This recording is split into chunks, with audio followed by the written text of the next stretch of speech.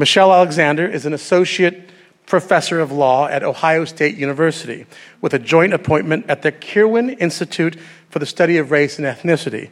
Previously, Ms. Alexander was a member of the faculty of Stanford Law School and director of the Racial Justice Project of the ACLU of Northern California. Her first book, which we're proud to have for sale upstairs after the event, is The New Jim Crow: Mass Incarceration in the Age of Colorblindness.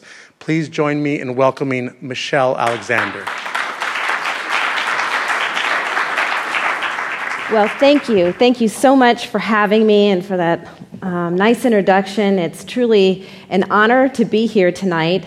The subject I'm going to explore tonight, and that's the topic of my book, is one that many Americans, most Americans, seem content to ignore. Conversations and debates about race today are frequently dismissed as yesterday's news. We frequently hear our politicians and media pundits kind of telling us that we've entered into the era of post-racialism. The promised land of colorblindness is upon us. And not just in America, but around the world. President Barack Obama's election has been touted as the nation's triumph over race. The final nail in the coffin of Jim Crow. The bookend placed at the end of the ugly history of racial caste in America. This triumphant notion of post-racialism, in my view, is not just deeply misguided, but pure fiction. It's a type of Orwellian doublespeak that is no less sinister by the virtue of the fact that some people actually believe what they're saying. The mass incarceration of poor people of color in the United States amounts to a new caste system. Racial caste is alive and well in America. It's a new form of control, largely racial control, that is specifically tailored to the economic needs and the social and political constraints of our time. It is, I believe, the practical and moral equivalent of Jim Crow. Now, I'm well aware that this type of claim is hard for many people to swallow. I acknowledge in the introduction of my book that I myself rejected this idea out of hand a little more than a decade ago, particularly if you yourself have never spent time in prison or have been labeled a felon. The idea that something akin to a new caste system could be operating in the United States may seem, downright absurd. But I first encountered, the idea of a new caste system about a decade ago when I was rushing to catch the bus. When I was living in Oakland, and a bright orange poster was stapled to a telephone pole, and it caught my eye. And on it, in big bold print, it said, "The drug war is the new Jim Crow." And I paused and checked out the flyer, and I saw that a radical community group was holding a meeting a few blocks away in a tiny community church, and they were organizing to protest the 3 strikes law in California, the expansion of the prison system, and police brutality. And I remember kind of pausing and thinking to myself, the criminal justice system is racist in a lot of ways, but it doesn't help to make those kinds of absurd comparisons. People just think you're crazy. And then I crossed the street and hopped on the bus, on my way to my new job as director of the Racial Justice Project of the ACLU. Now, when I started my job there, I had been a civil rights lawyer for a number of years, primarily focused on employment discrimination. I was doing large class action employment discrimination cases, suing Fortune 500 companies for discrimination and hiring and promotion practices. And I had come to believe that, the criminal justice system was much like all institutions in our society infected with conscious and unconscious bias. I was very familiar with the ways in which unconscious bias, as well as unconscious bias can infect decision-making of all kinds, at all levels of an institution with disastrous consequences. So when I got to the ACLU, I thought, well, I'm just going to shift my attention from employment discrimination to criminal justice reform and work with others to kind of root out racial bias wherever and whenever it rears its ugly head in the criminal justice system. But by the time I left the ACLU, after years of working on issues of racial profiling, drug law enforcement practices in poor communities of color, problems associated with reentry, police brutality, I came to the conclusion I was just wrong about the criminal justice system. It's not just another institution in our society infected with racial bias, but a different beast entirely. The activists who posted the sign on the telephone pole, they weren't crazy, nor were the smattering of lawyers and advocates around the country that were beginning to connect the dots between mass incarceration and earlier forms of racial control. So, really quite belatedly, I came to see that the mass incarceration of poor people of color really has emerged as a stunningly comprehensive and well-disguised system of racial control analogous to Jim Crow. I state kind of my basic thesis in the introduction. I say, what has changed since the collapse of Jim Crow has less to do with the basic structure of our society than the language we use to justify it. In the era of colorblindness, it is no longer socially permissible to use race explicitly as a justification for discrimination, exclusion, and social contempt. So we don't. Rather than rely on race, we use our criminal justice system to label people of color criminals and then engage in all the practices we supposedly left behind. Today, it is perfectly legal to discriminate against criminals in nearly all the ways it was once legal to discriminate against African Americans. Once you're labeled a felon, the old forms of discrimination, employment discrimination, housing discrimination, denial of the right to vote, automatic exclusion from juries, denial of public benefits, suddenly legal. As a criminal, you have scarcely more rights and arguably less respect than a black man living in Alabama at the height of Jim Crow. We have not ended racial caste in America. We have merely redesigned it. So here are a few of the facts I uncovered in the course of my research and writing this book that you may not have heard. More African Americans are under correctional control today, in prison or jail, on probation or parole, than were enslaved in 1850, a decade before the Civil War began. As of 2004, more black men were disenfranchised due to felon disenfranchisement laws than in 1870, the year the 15th Amendment was ratified, prohibiting laws that explicitly deny the right to vote on the basis of race. And if you take into account prisoners, a large majority of African American men in some urban areas have been labeled felons for life. In the Chicago area, the figure is nearly 80%.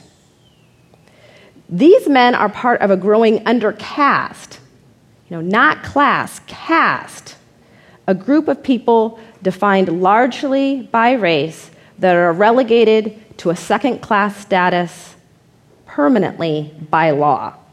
They can be denied the right to vote, automatically excluded from juries, and legally discriminated against in virtually every area of social, economic, and political life.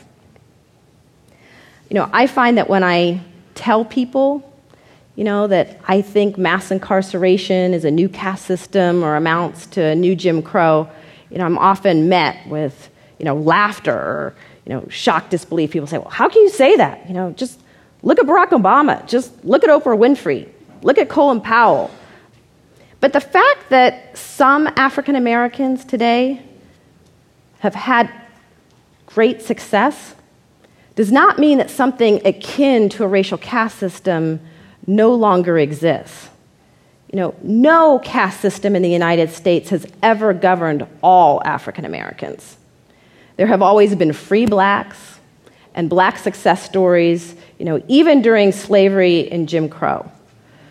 The extraordinary nature of individual black achievement in formerly white domains today certainly suggests that the old Jim Crow system is dead.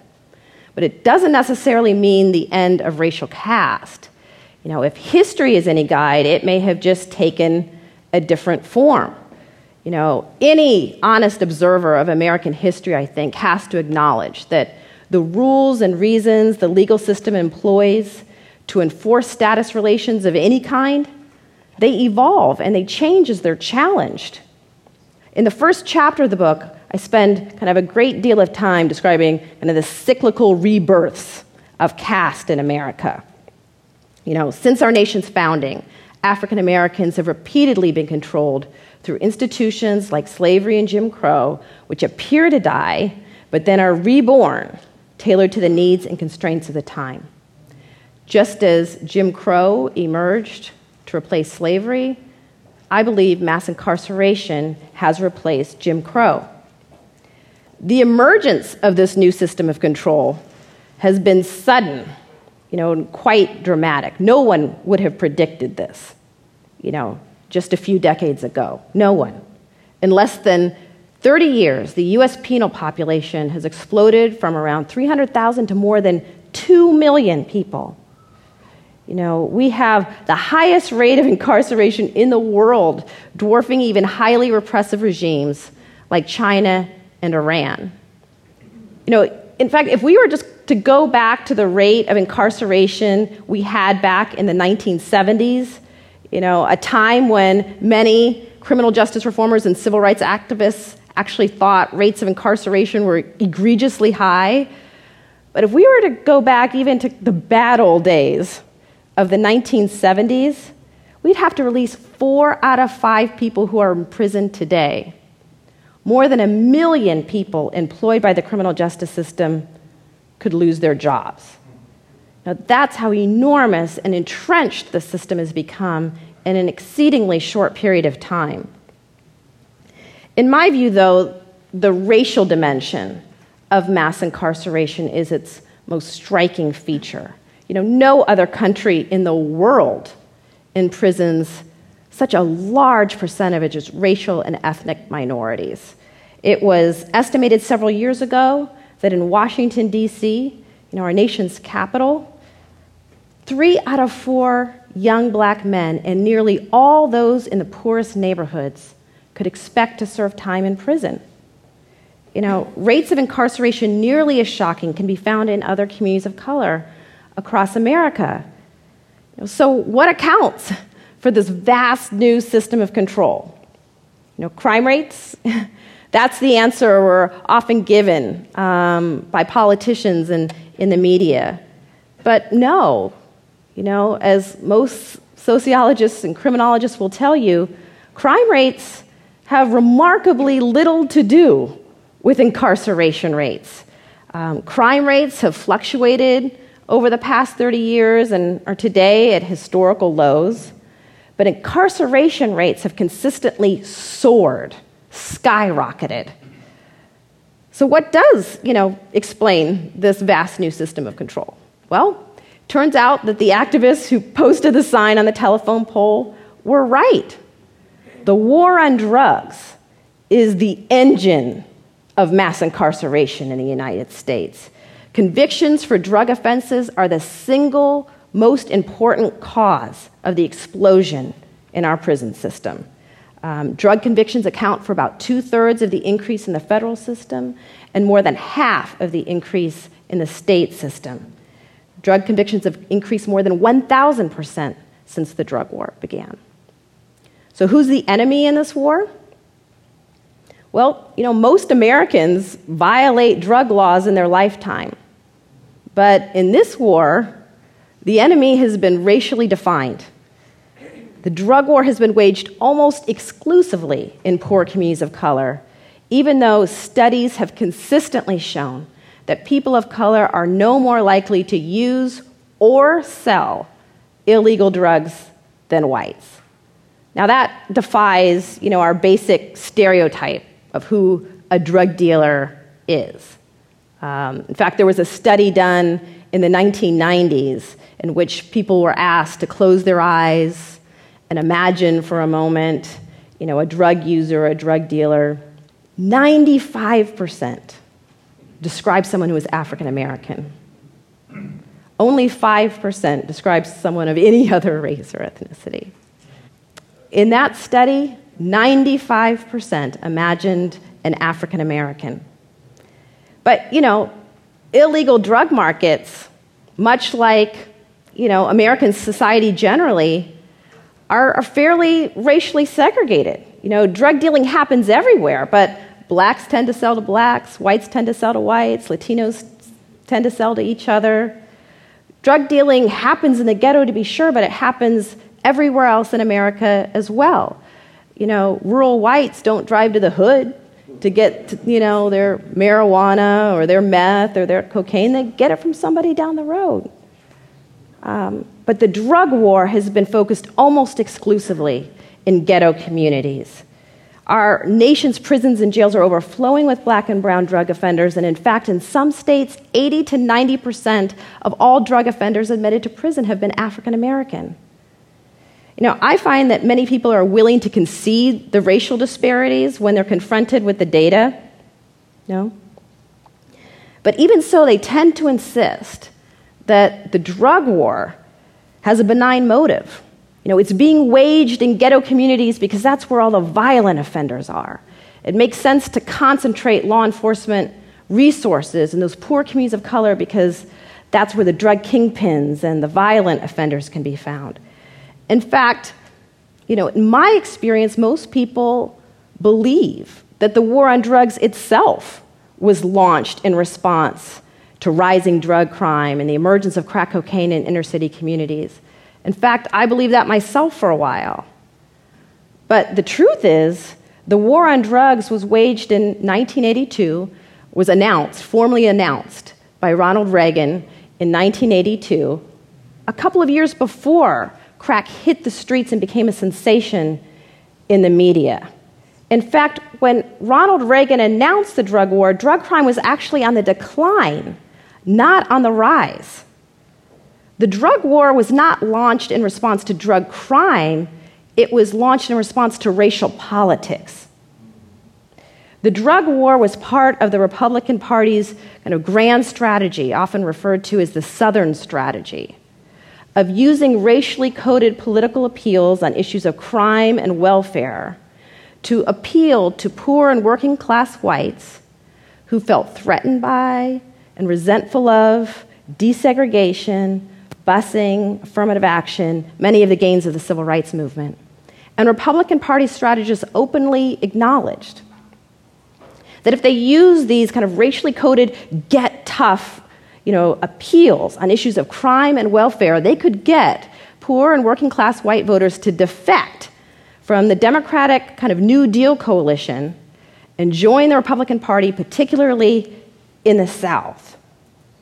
So the war on drugs was part of President Ronald Reagan's effort to make good on his campaign promises to get tough and crack down on a racially defined other. Now, there's good reason that poor and working class whites back then felt insecure and vulnerable. It was their world that was being rocked by the civil rights movement, not white elites.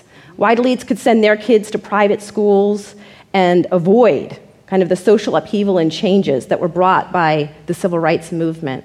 But it was poor and working class whites who themselves were economically vulnerable and struggling for survival that for the first time had to compete with people they had always been taught to believe were inferior for decent jobs. So that resentment was exploited by politicians, and the war on drugs was born, not because of drug crime, but because of those racial politics. And a couple of years after the drug war was announced, crack cocaine hit inner city communities, Los Angeles, and later across the country.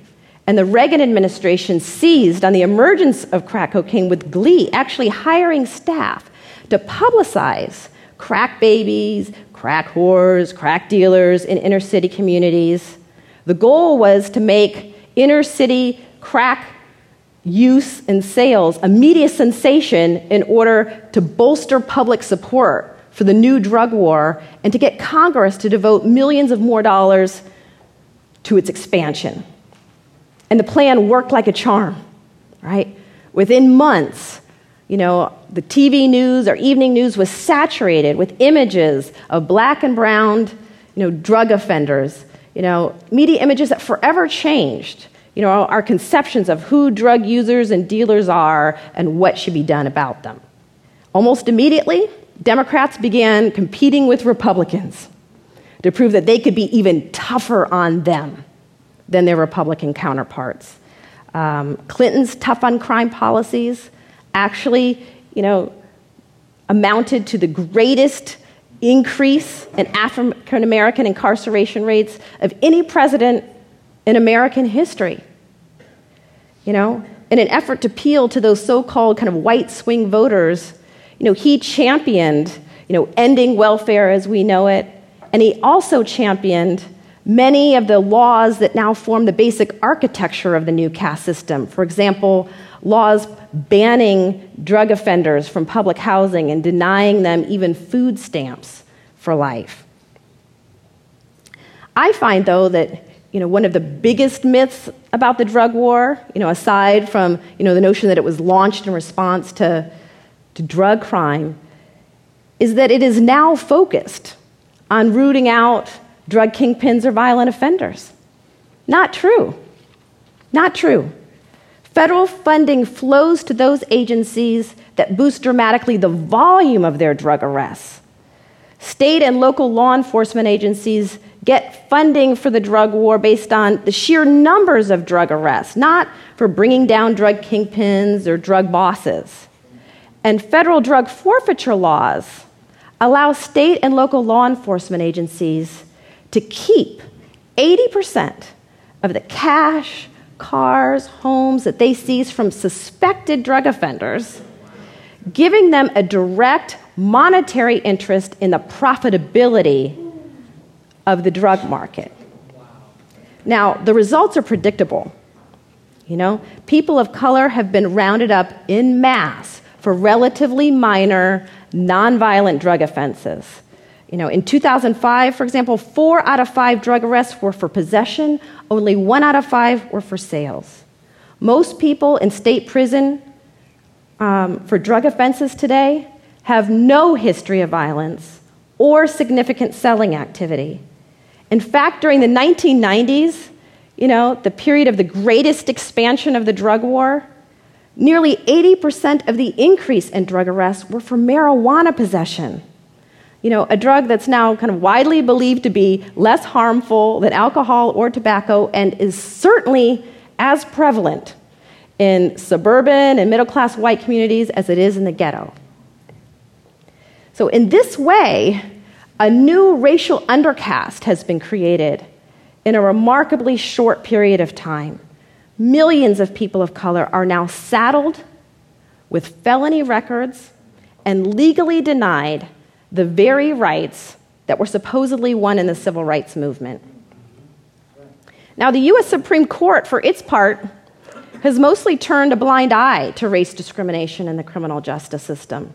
In a series of cases, McCleskey versus Kemp and Armstrong versus the United States, the Supreme Court has closed the courthouse doors to claims of racial bias at every stage of the criminal justice process, from stops and searches to plea bargaining and sentencing. The court has essentially said that no matter how great the racial disparities, no matter how overwhelming the statistical evidence, unless you can offer proof of conscious, intentional bias, you can't even get in the courthouse door. Now, that is precisely the type of evidence that's unavailable today when everyone knows not to say, I did it because he's black. So no matter how overwhelming the racial disparities or statistical evidence, claims of racial bias cannot succeed today. People ask me all the time, why don't I hear more cases about racial bias in the criminal justice system. It's so bad. Why aren't more people suing? There should be class action cases challenging racial bias in the criminal justice system. The reason those cases aren't being brought isn't because the problem doesn't exist, but because they don't have a cause of action that they can bring in court, thanks to the rulings by the Supreme Court, which has now immunized the new caste system much in the way that it rallied to the defense of earlier systems of control.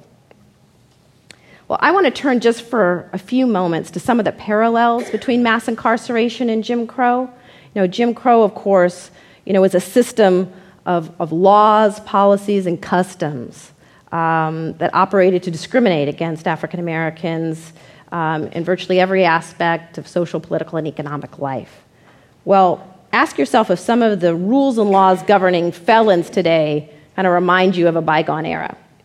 Denial of the right to vote, right? 47 states and the District of Columbia deny prisoners the right to vote. But that's just the tip of the iceberg, because in the United States, pretty much the only country in the world that denies people the right to vote once they've been released from prison in many states. In fact, about 1 out of 4 African American men have been permanently disenfranchised in a few states as a result of felon disenfranchisement laws. And nationwide, the figure is about 1 in 7. Employment discrimination. Employment discrimination, perfectly legal once you're branded a felon, right? Job applications ranging from Burger King clerk to accountant, got the box. Yeah, got to check that box if you've ever been convicted of a felony.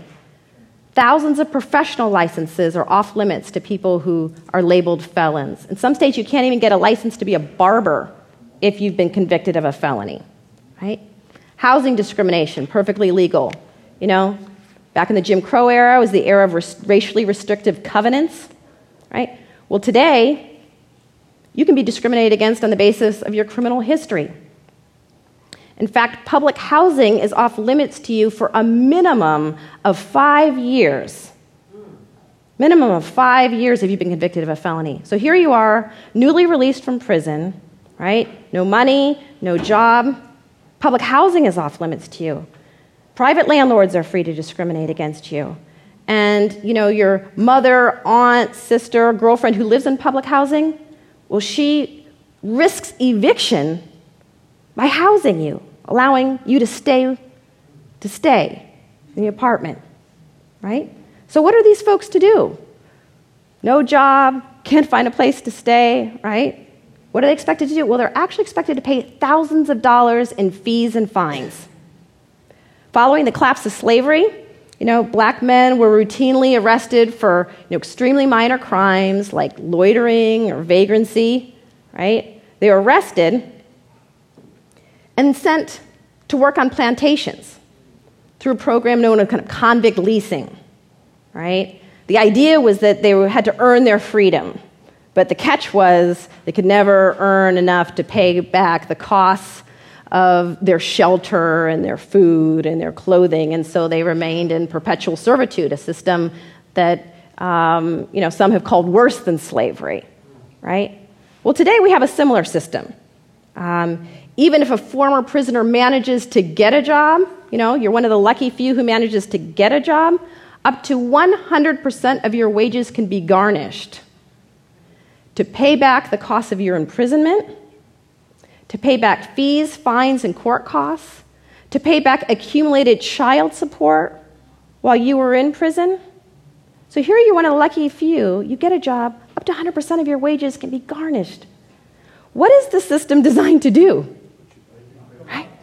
Put you right back in prison. In fact, that is what happens about 70% of the time. Within 3 years, 70% of released prisoners are returned. And in fact, the majority of those who are returned within a few months.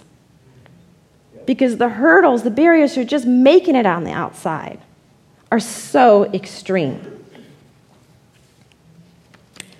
Public benefits. Don't expect even to be fed if you have a drug felony. Discrimination is perfectly legal against those who've been labeled felons in public benefits. In fact, if you're a drug felon, you're ineligible for food stamps for the rest of your life thanks to President Clinton. Even if you're a pregnant woman, someone with HIV or AIDS, basic food stamps off limits to you for the rest of your life. Exclusion from jury service. Of course, one of the hallmarks of the Jim Crow era were the all-white juries, particularly in the South. Well, today, those labeled felons are automatically considered ineligible for jury service. In some areas of the country, the all-white jury has come roaring back because such a large percentage of the African American community is deemed ineligible for jury service. Now get this, even if you haven't been branded a felon yet, if you have negative experiences with law enforcement, that disqualifies you from serving on the jury if it might lead you to be, impartial in a criminal case. So good luck. In many communities of color, finding someone who has not yet had a negative experience with law enforcement that just might justify your exclusion from a jury. But as bad as all the formal barriers, to political, economic, and social exclusion are, as bad as all these formal barriers are, in my experience, many people labeled criminals find the stigma the hardest to bear. It's not just the denial of the job, but the look that flashes across an employer's face when he sees the box has been checked. It's not just the denial of housing, but being a grown man having to beg your grandma for a place to sleep at night because nowhere else will take you in. In fact, the shame and stigma associated with criminality is so severe that many people labeled criminals try to pass, right? During the Jim Crow era, light-skinned blacks would often try to pass to avoid the shame, stigma, and discrimination associated with race. Well, today, people labeled criminals lie, not just to employers and to housing officials, but also to their friends, family members, acquaintances, because the stigma of criminality is so difficult to bear. There's a fascinating ethnographic study that was done by a Georgetown law professor in Washington, D.C., in which they went into neighborhoods hardest hit by mass incarceration. These are neighborhoods where literally, every apartment or every house on a block either had somebody in prison or someone who's newly released. These are neighborhoods where you would think, criminality would just be normalized, right? That prison time would be something that everybody would just kind of shrug their shoulders at. But even in these neighborhoods hardest hit by mass incarceration, they found that not one person had fully come out to their friends, neighbors, or loved ones about their own criminal status or the status of their loved ones. That the shame associated with criminality was so severe that a silence had befallen communities that had been the hardest hit by mass incarceration.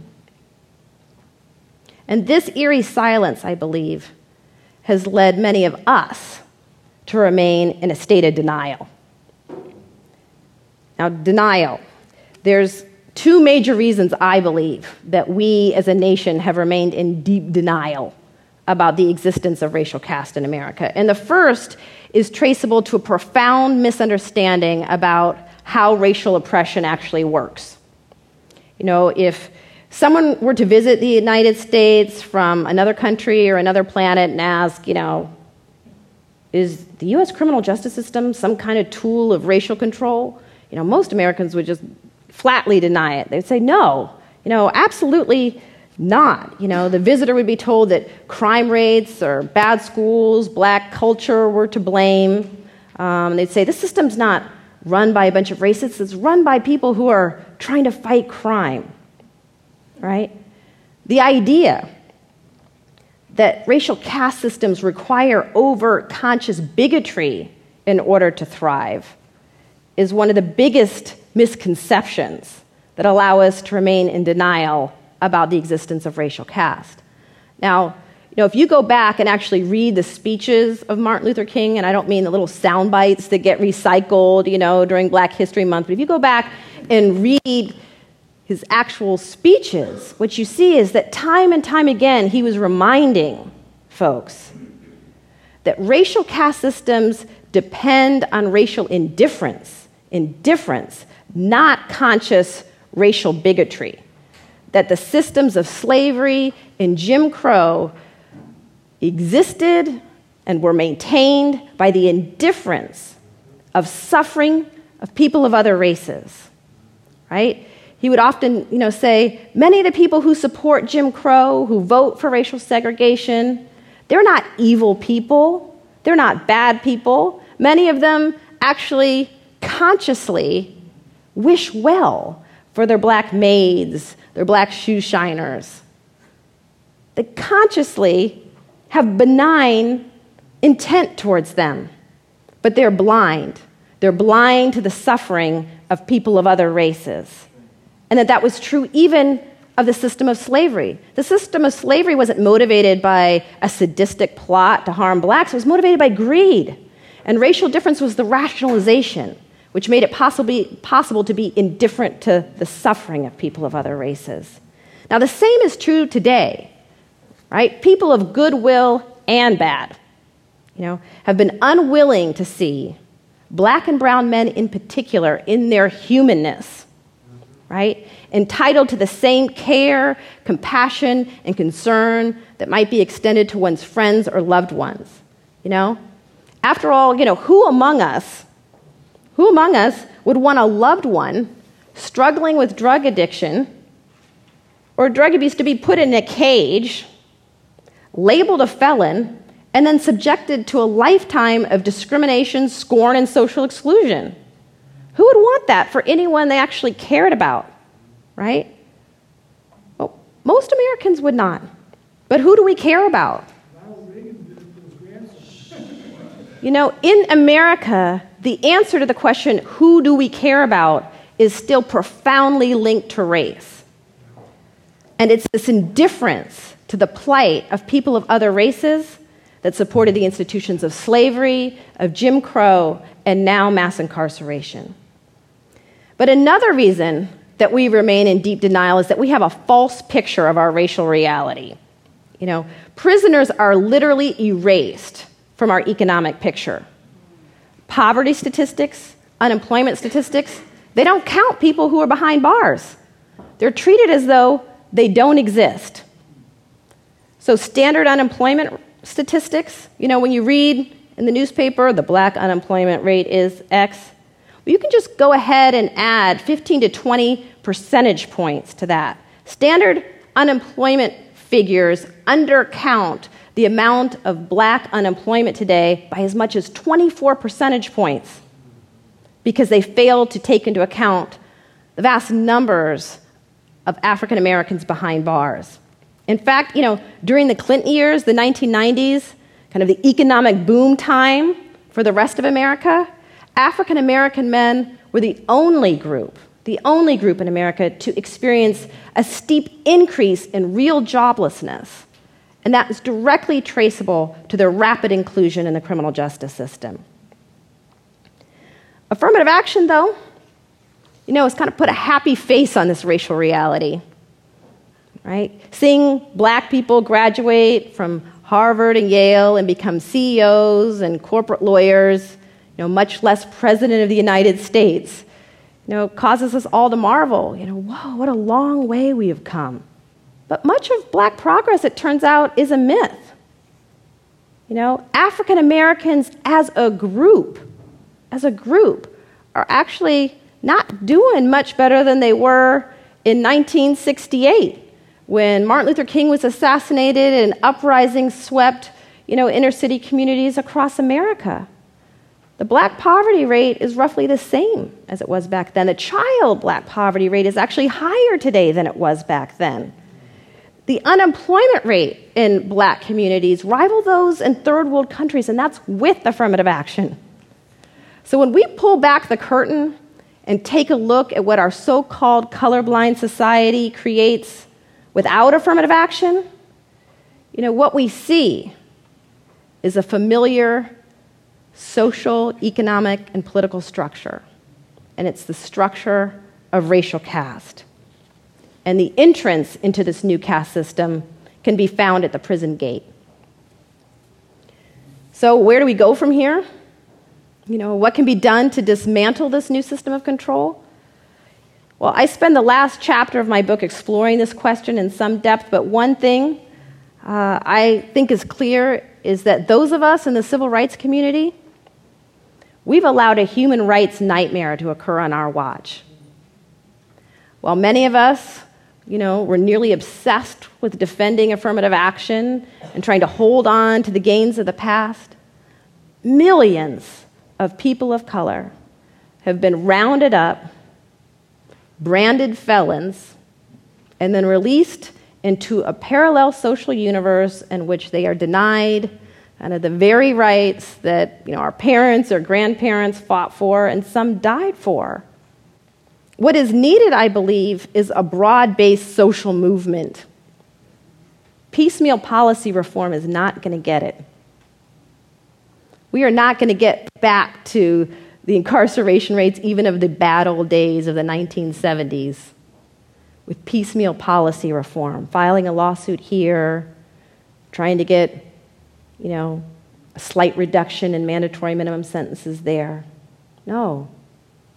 If we're going to end mass incarceration as we know it today, a broad-based social movement, one that rivals the civil rights movement in size, scale, depth, and courage, right? And it has to be a multiracial and multi-ethnic movement that includes poor whites, a group that is constantly pitted against poor people of color, resulting in the rise of successive new caste systems. This drug war and the system of mass incarceration now affects people of all colors. The war on drugs was launched with black folks in mind, but it's a hungry beast. And in California today, Latinos are the primary targets of the drug war. And now that Wall Street interests and investors have realized they can make a fortune off the prison industry, we see private detention centers for immigrants being opened, right, to house more folks of color for a profit. This impulse to exploit racial fears, genuine economic vulnerabilities for political and economic gain, that's the root of this, right? And we need to build a broad-based social movement that changes our culture and not just our laws, if we are going to bring an end not just to mass incarceration, but to the history of racial caste in America.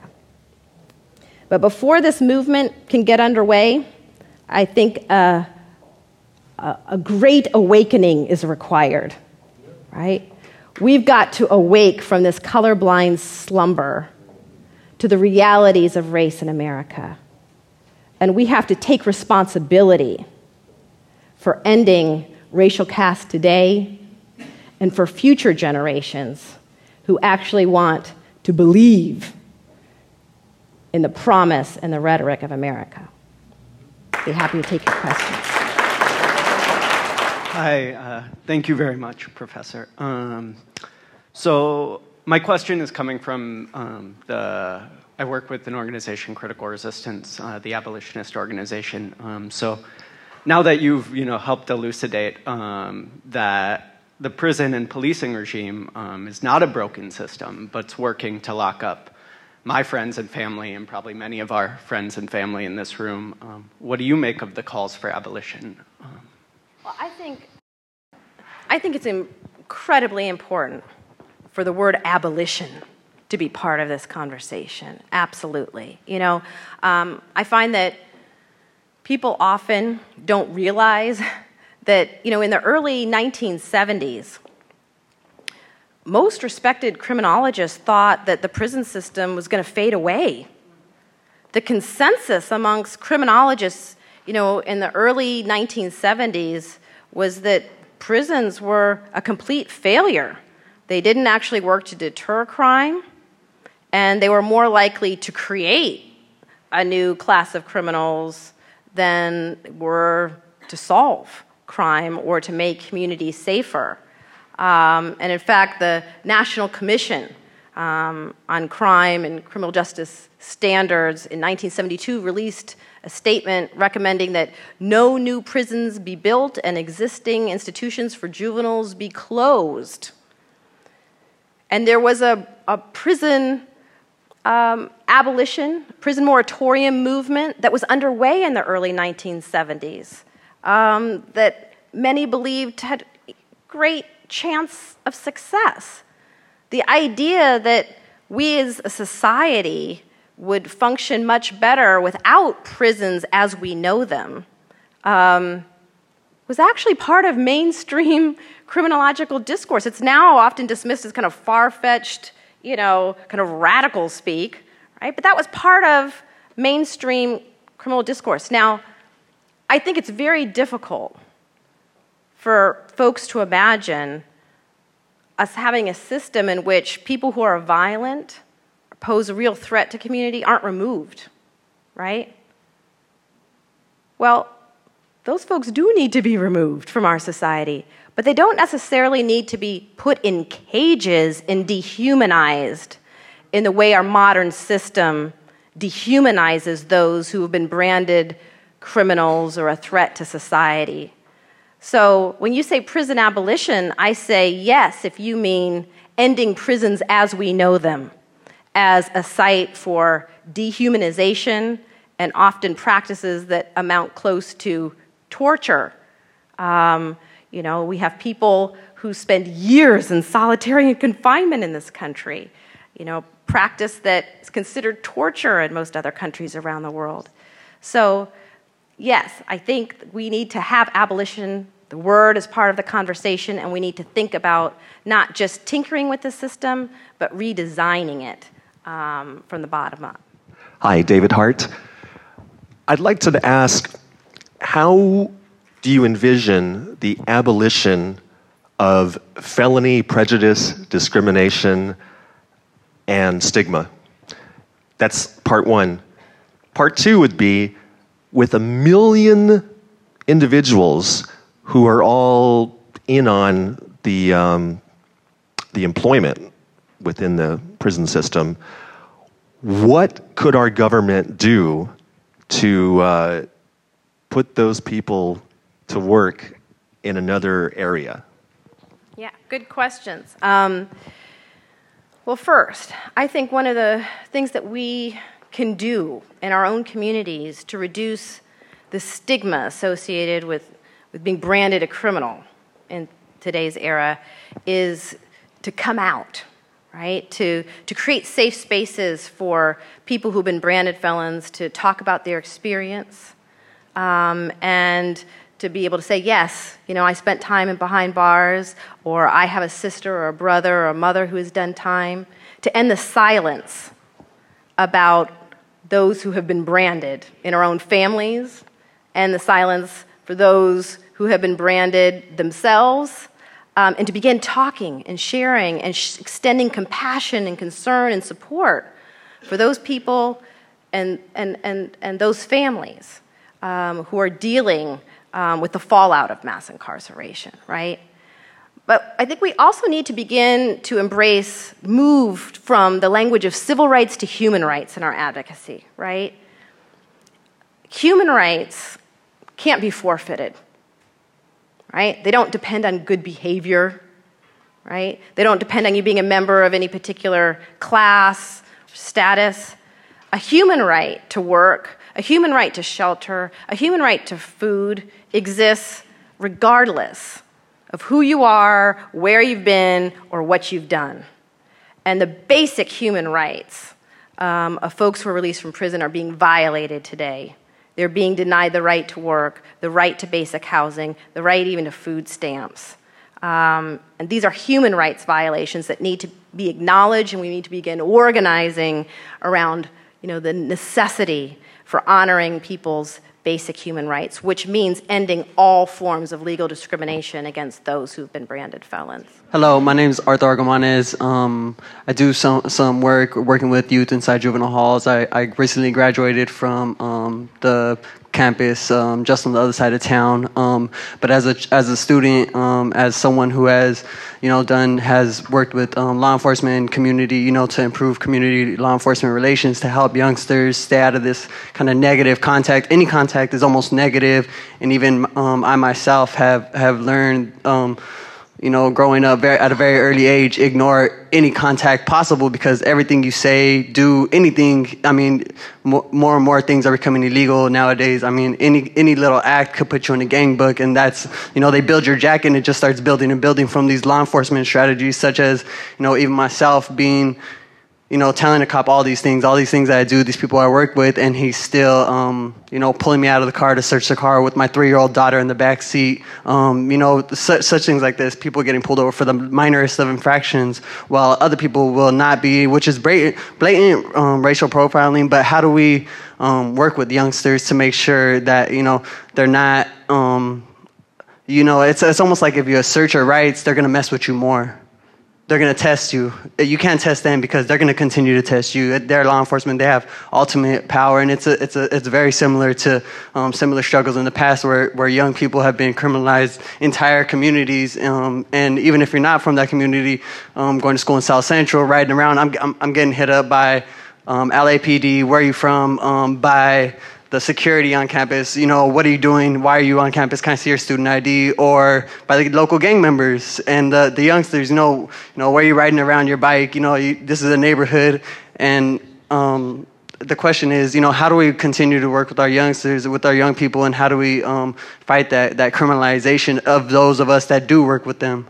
Very important question. And, back when I was at the ACLU, I was often asked to give Know Your Rights talks to groups, and after a while I stopped giving them, because I came to the realization that many of these rights that exist on paper don't exist on the street, and that when folks would assert their rights and say, "No, officer, you may not search my car," what is the justification for your stop? Questions and responses that perfectly legal and legitimate, they would be met with overwhelming force, right? And so I no longer felt comfortable preaching about rights that did not exist in practice for so many people of color. And how you talk to young people about this, I think, is difficult. I have 3 children as well, and I struggle with them about what to say about the police, right?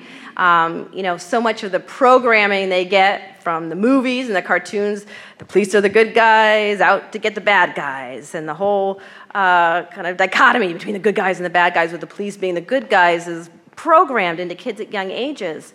I think it's important for us to tell the truth. To tell the truth to young people about what their rights really should be and what happens in the street. The fact that, no, you may not be able to trust an officer. No, you may not actually be treated fairly, but this is how you can be treated. And, you have dignity, and you need to show self-respect. And there is a way in which you can take action on your own behalf. If you're treated wrongly, if your children are very young, say, "Come to me and I will help you organize to fight back." Teaching our kids to organize, to speak out, to find their own voice, I think is the most important gift we can give them in an era in which they're criminalized and taught that nothing much will become of them except, a prison number. Thanks, Michelle. Susan Burton, I'd like to ask, while you were doing your research for this book and seeing this, discovering or uncovering this new caste system, what were the numbers that you maybe uncovered of how many people in America are a part of this being denied their human rights, being challenged to have their human rights. Yes, well, unfortunately, there are no kind of hard, reliable numbers about exactly how many people in the United States have been branded felons and are thus subject to this, second-class status defined by law. But as I indicated, earlier, in many large urban areas, large majorities of African American men have been branded felons, and are thus subject to legalized discrimination for the rest of their lives. And we often, I think, focus on the numbers of people behind prison bars, but the numbers of people who are on under correctional supervision are far greater than the number of people who are behind bars. There's about 2 million, more than 2 million people in prison and jail today. Well, there's more than 5 million, depending on how you count, between 5 and 7 million people under correctional control on parole or probation. I mean, they're under constant supervision by the police and subject to an array of rules and laws that don't apply to the rest of us, right? For example, not associating with other felons is often a condition of your probation or parole, and associating with other felons can land you right back in prison. Well, in many ghetto communities today, good luck taking a walk to the corner store without, associating with other people who have been labeled felons. So the system is rigged in countless ways for people who are under, supervision to be returned to the prison system in short order. Many millions of people in the United States are subject to that kind of constant supervision. Joseph Sanchez, I'm a probation commissioner. I have 21 juvenile halls that we oversee. And my question is based on, I really enjoyed all the stats, everything you brought, but in the closing of your book, in getting some solutions done. I just had a kid last week do 15 to 20 to life at 15 years of age. So in the next 2 to 6 months, we're going to have 67,000 parolees, which are felons, that'll be released. And so my question to you would be, how can we come together and be able to combat this particular? It's a virus. Whereas also the heroin addiction, the heroin that was launched back in the 1950s. Okay, where today we find the black and brown conflict right now very, very heavy. As far as the Zetas, I don't know if you're up with the Zetas, and if you're up also with the Casitas, okay, which all the war that's going on in Tijuana right now. I work on that particular flow also. Whereas the Latinos right now in California, we are growing inside the institutions massively, and taking the lead also in truancy. So my question to you would be, how can we come together? Because with the Latino, with the prison gangs that I've worked with also and working with right now, okay, they have now surpassed the African American in the juvenile halls and the camps, and they don't care if they get out or they don't. Okay, so and it's all about the drugs. The African American in California now doesn't have any juice, okay, in the area of drugs anymore. It's the Aryan Brotherhood. And it's also the Mexican Mafia. So my question, very simple, is this. How do we combat that? Mm-hmm. Well, I wish I had a pat answer, but I don't. But I do think that beginning this conversation is a critical first step. But I think also there's two things that I think especially have to happen kind of with our young people, right? One is they have to really get this as a setup, right? They have to really get that this is a setup, and if they understand this is a racial caste system and you warring with each other is nothing but playing your assigned part in the game, right? Yeah. And so to have a consciousness awaken a consciousness in young folks that there is another role for them in this system besides gangster, right? I talk a little bit in my book about the fact that many people say to me, well, how can you say that, criminality is stigmatized when, all you have to do is turn on the TV and you see, rappers and folks embracing gangster life and this and that, how can you say that, there's a stigma associated with it? I said, well, psychologists have known for decades that when a hopelessly stigmatized group feels that there's no chance for self-esteem, the only path for survival is embracing your stigma, right? So hence, Black is beautiful, right? Gay pride. Those are kind of mottos and anthems that were about embracing your stigma and turning it into a positive. And it was actually a form of resistance, right, against the kind of dominant society. But the problem is that today, where the stigma is criminality, you're nothing but a criminal, the survival strategy is say, yeah, I'm a criminal. I am a criminal. Turning it into a positive and embracing it. Well, I think we need to be able to help young people construct another positive identity that is a form of resistance, right? I appreciate, but I'm often impatient with people who kind of lecture young folks about, well, if you just stay in school and if you just do this and if you just do that, kind of wagging the finger. I think that those strategies, although they're well-intentioned, I think they failed to honor and acknowledge the racial reality that exists in those communities. And if you don't provide an opportunity for young folks to actually engage in meaningful resistance and have an identity that's linked to that resistance, well, then they have little choice but to embrace their stigma. So I think, helping folks understand the nature of the system and that they have a role to play in resisting it is essential. The industrial complex, yes. How involved are they in the prison system and how long this been going on? How long? Oh, prison labor. I see. I'm sorry. Yeah. I was having trouble hearing you up here. Yes, well, in many respects, slavery is a better analogy for many folks who are in prison than Jim Crow, right? Because in many prisons today, people are forced to work for little or no pay, often corporations that make a profit off of, prison labor, right? This goes on, all around the country where corporations avoid paying minimum wage, not just by shipping jobs overseas, but moving them behind bars.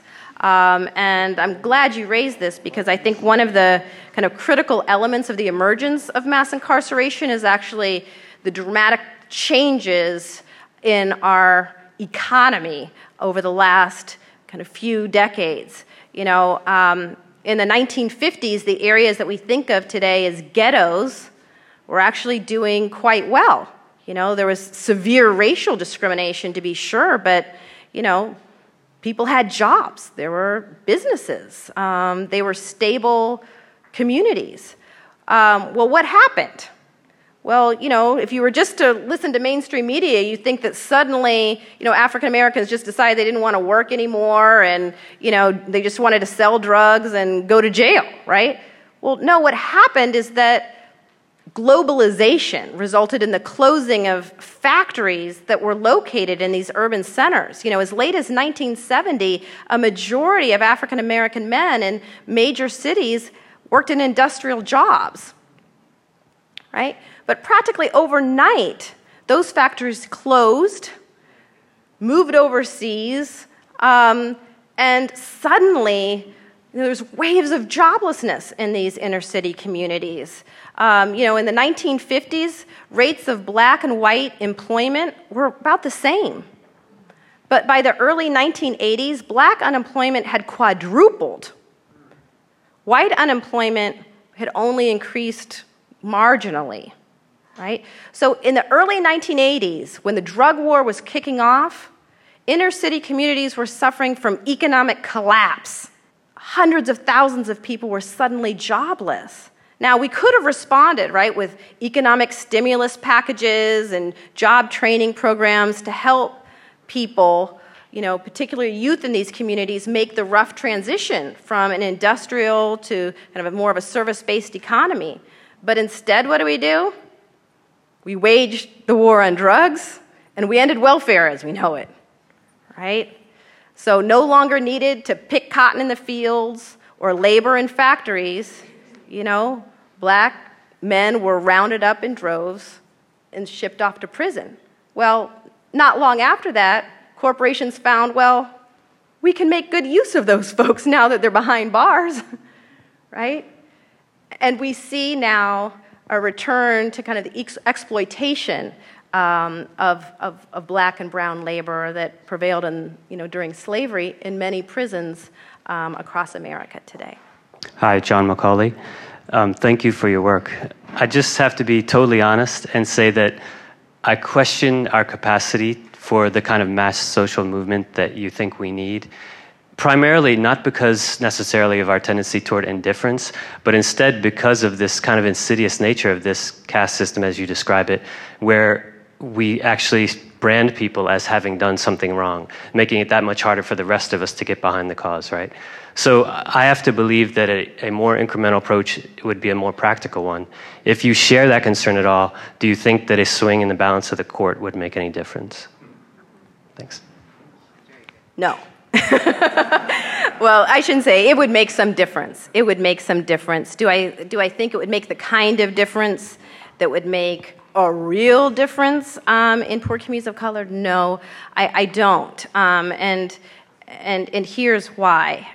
It just goes back to the sheer scale of this thing, right? If we were to even try to halve the prison population, which wouldn't even get us close to the rates of incarceration that were back in the 1970s, we would face such fierce resistance from economic interests, from rural communities where most of the new prison building has taken place, where those communities would then suffer economic collapse if prisons were to begin closing in these communities. And the debate that would be had wouldn't be a debate about jobs, right? It would be a racially charged debate about crime and the need to be tough on them, right? So ultimately, if we're going to end the system of mass incarceration, we are going to have to inspire. There's no way around it. We're going to have to inspire an ethic of care, compassion, and concern for people who have been branded criminals and people who exist in poor ghetto communities. We may make some changes, right? Now that there's busting state budgets and, Schwarzenegger has had his awakening that actually prisons are really expensive and maybe some money would be better spent on, other things. We might make some small gains, but the kind of change that would be necessary to do justice, anything even approaching justice for poor communities of color, is on such a large scale that nothing short of a social movement could make it possible. And I do hear a lot, people saying, I just don't think there's any way this can happen. Now, in the 1940s and early 1950s, that's exactly what people told civil rights activists. There is no way this Jim Crow system is going to come to an end.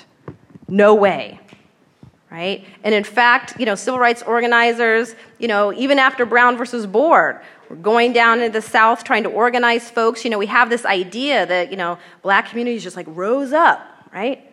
Not so much. Civil rights activists went down to those communities and were trying to beg people to organize. And they often met resistance even within African American communities who, felt so resigned to the current system of control that it was nearly impossible to imagine that it could ever be brought to its knees. But it was. And we can do the same again. We have the capacity to do the same. What it takes, though, is no small thing, and it will require the kind of sacrifice and determination and courage that civil rights activists displayed back then, that slavery abolitionists, displayed in the efforts to bring slavery to an end. So it'll take that kind of courage and that creativity and fierce determination, but I do believe, I wouldn't be doing this work if I didn't believe it was possible. My name is Jacqueline Alicani, and first of all, I want to thank you for writing this book. Thank you for being here. This is such an important dialogue.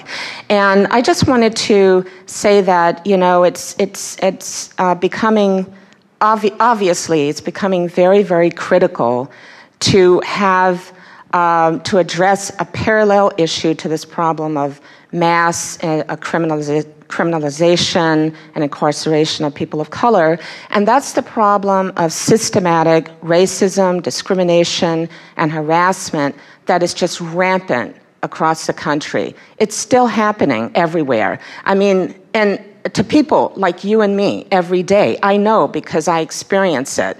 In your everyday life, I mean, you go to school, you think you're doing what is the right thing to do in life. You go to school, you go to college, you get a job, and you go to work, and there are work environments that I think would parallel the prison system. People are criminalized at work and in many aspects of their lives.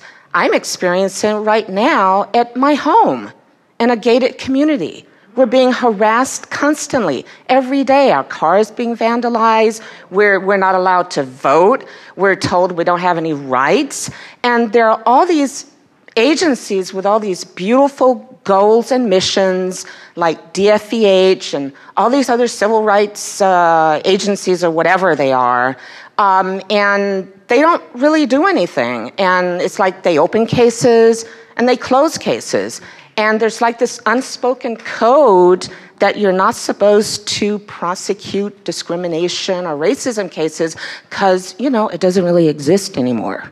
There's just paranoia.